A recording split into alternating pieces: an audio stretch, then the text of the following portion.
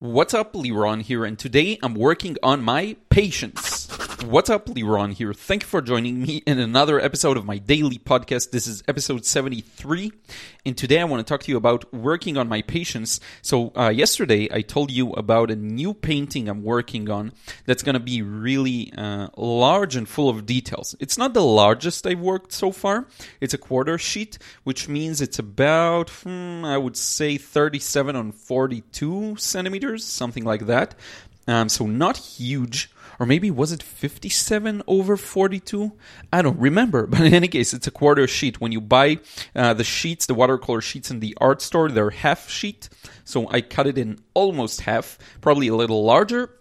That's my painting. What's different, though, is that it's a really large amount of details. So this is a junction here in Israel, and one of the meeting points of a meeting point of two really big streets, one of them called King George and another one Allenby. So it's a large junction. There's a huge market in the background, a couple of large buildings, some quasi-restaurants and a bench where people sit down, lots of motorcycles, some cars and vehicles. So it's a really interesting scene for me to paint personally, and I'm just excited about it. There's so much to do there. Now, one thing I'm working on is really, with this painting, is balancing quality over quantity. I don't want the painting to be quick. I'd rather work on it very slowly, but ensure that I'm doing a good job and it's actually, let's say, the best it can be right now. I want it to be a really good impression of the scene. The reference photo is a magical, really, photo. I got so lucky with it. I just took it, and it worked out so beautifully that I want to recreate that. Everything works there. The composition, everything, the colors, the values, it all looks so good. One small change I'm going to make is I took several photos of the reference. In one of them there is a car showing, and in the other there are no cars, just people. So I'm going to try and incorporate that car in the scene. So I'm in effect taking one photo and painting everything based on that, but I am taking one element from another photo with the very same scene, very similar angle, and adding in the car.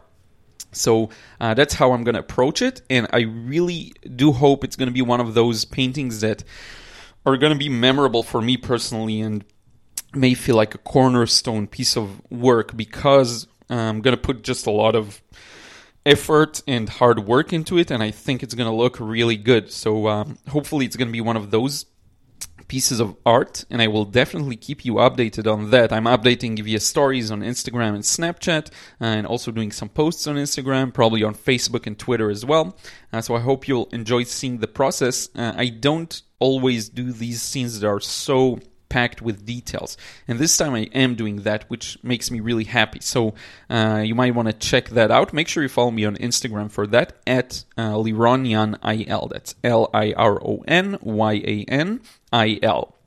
Now, another thing I wanted to talk to you about, I had a few weird days, and that happens to me sometimes when the weather changes, whether it's from summer to winter or from winter to summer. It got really warm in the last 2 days, and I don't know why. Sometimes when things are a little out of place, I get into these weird moods. And yesterday and the day before, I got into a weird mood of kind of losing sight of my vision. I talked about it in yesterday's episode. I hate when that happens, but lucky for me, I am so well entrenched in my vision that I know how to get back to it. And when I say vision, I mean like the perfect ultimate achievement for me in my work. I would say work life mainly, because in the personal life I also have a good vision. That's not the thing that was bugging me right now. It was specifically the work part of life, which is a huge part because I love what I do and I want to continue doing it basically forever. So that's my main source of happiness and frustration at times. So I got a little lost there, and I started feeling like there's a bazillion ways of getting to where I want to be, and I'm just choosing some randomly and may be missing out on a lot of opportunities. But to tell you the truth, when I really think about it logically and emotionally, when I really connect with my vision, I know that I'm doing exactly what I should be doing. Now it's just a matter of time, really. And of course, there is a role for innovation, meaning I want to make sure I don't get complacent. I keep working on finding new platforms, embracing new innovations in technology and things of that nature. But overall, I think my general direction is really good, and I hope I can preserve that kind of thing.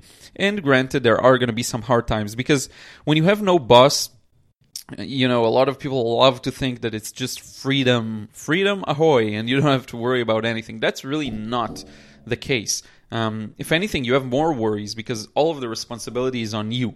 And I know that if I failed at something, or if I'm not making the progress I want, the only person to blame is me.